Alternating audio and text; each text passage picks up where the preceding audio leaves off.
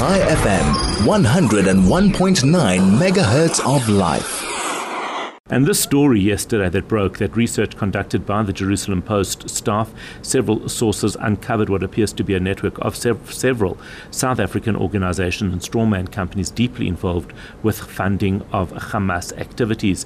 And that is through the Al-Quds Foundation, and it's an international group sanctioned by the US and outlawed by Israel. We'll be chatting to the journalist a little bit later, around about 8:10, but we wanted to try and understand what this actually means. Michael Kransdorff is an international tax practitioner. Michael, good morning. Thank you for joining us. How are you? Hi, Howard. How are things going? Very well. Interesting times, as the Chinese curse says. But let's just talk about what did you make of the story, firstly? So I think it's a really interesting story that broke yesterday and has, very serious implications for South Africa.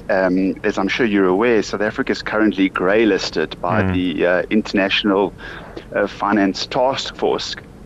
And, we're supposed to be putting measures in place to get out of that grey listing and improve our regulatory environment. And one of the major areas where we've come down or been marked down is on terror financing and anti-money laundering and money laundering procedures. So that is, a serious weakness in our financial architecture. It's been identified, and so it's not surprising to read the article, but it will. The government is actually working quite hard to try and reverse the grey listing, and this will raise some red flags internationally.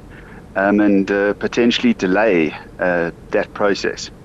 What is likely? Is it a weakness in our system that allowed this to happen? I have to say that I would find it very hard to believe that any of those banks knowingly were involved in this. So, and I think that's important. I think our banks in South Africa, certainly the ones mentioned and the other major banks, I would imagine, I think, are of very, very high integrity, and it would shock me if there was any knowledge of this. You might have a bad apple within the organization, and we've seen that before.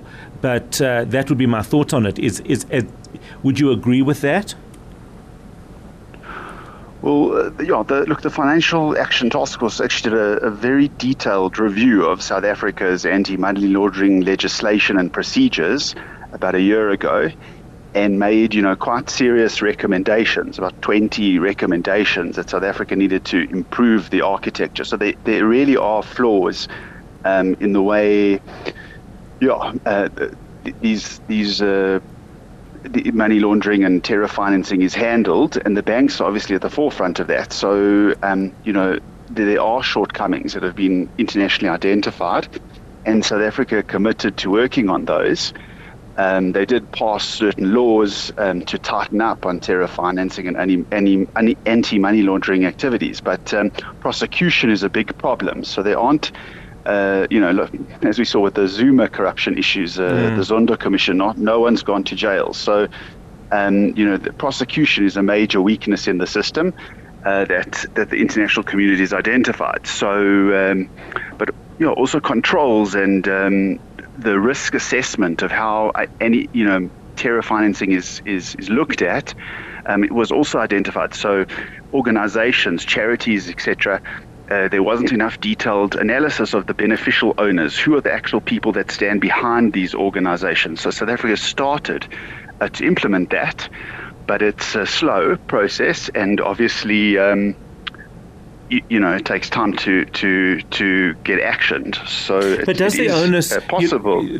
What you're speaking about obviously is the legislation or the safeguards created within the whole system. Surely the banks individually need to make sure that they hold themselves to the highest standard, and that their systems are as robust as possible.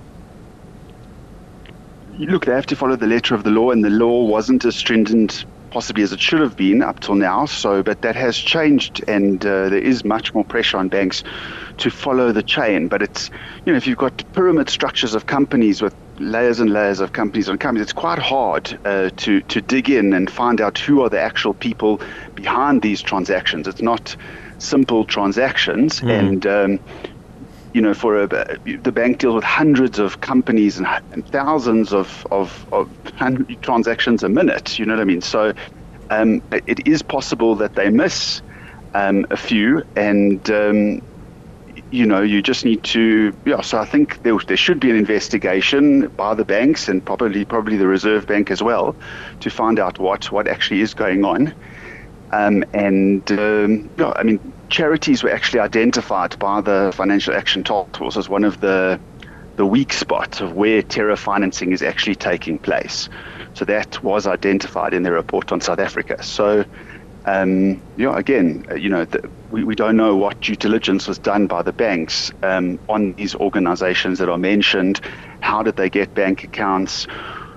Where are the flows going? Where are the flows coming from? They should have raised flags from suspicious countries, but you never know. What are the possible repercussions on this? So I think one of the major ones for South Africa is that the chances of us reversing the grey listing is probably delayed. It will make it more difficult for us to convince, if it's found to be true, it will make it more difficult for us to convince the Financial Action Task Force that we actually are doing enough to stop terror financing and have put in sufficient anti-money laundering legislation and actions. So that would be a big blow to the country. And on a smaller level, I guess, if the banks have violated anti-terror and anti-money laundering rules, there could be financial penalties for that. They could. So there could be sanctioned, but from a penalties perspective. Yeah, they could be fined. Yeah, the banks could be fined. And who fines them? Is that local? Can there be any repercussions? Yes, for example, yes. If any of those organizations are sanctioned by the USA, what are the implications there? As you said, I don't think the banks are deliberately taking part in this. So I think it's more an oversight or or insufficient controls or reviews. I don't think that worst case scenario the banks would be sanctioned as being involved in terror financing, but I don't think that would be the case. I think it would more be that there would be fines imposed on them for not adhering to rules, and which has happened before on lots of issues. On KYC issues, the banks were fined a few years ago quite significant amounts of money for not being up to date with systems and not doing sufficient KYC on their customers. So these things do happen from time to time. So I think it will mostly be a fine on the banks if they are found to be guilty.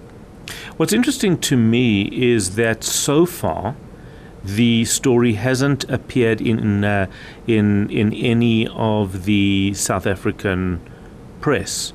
Why is this?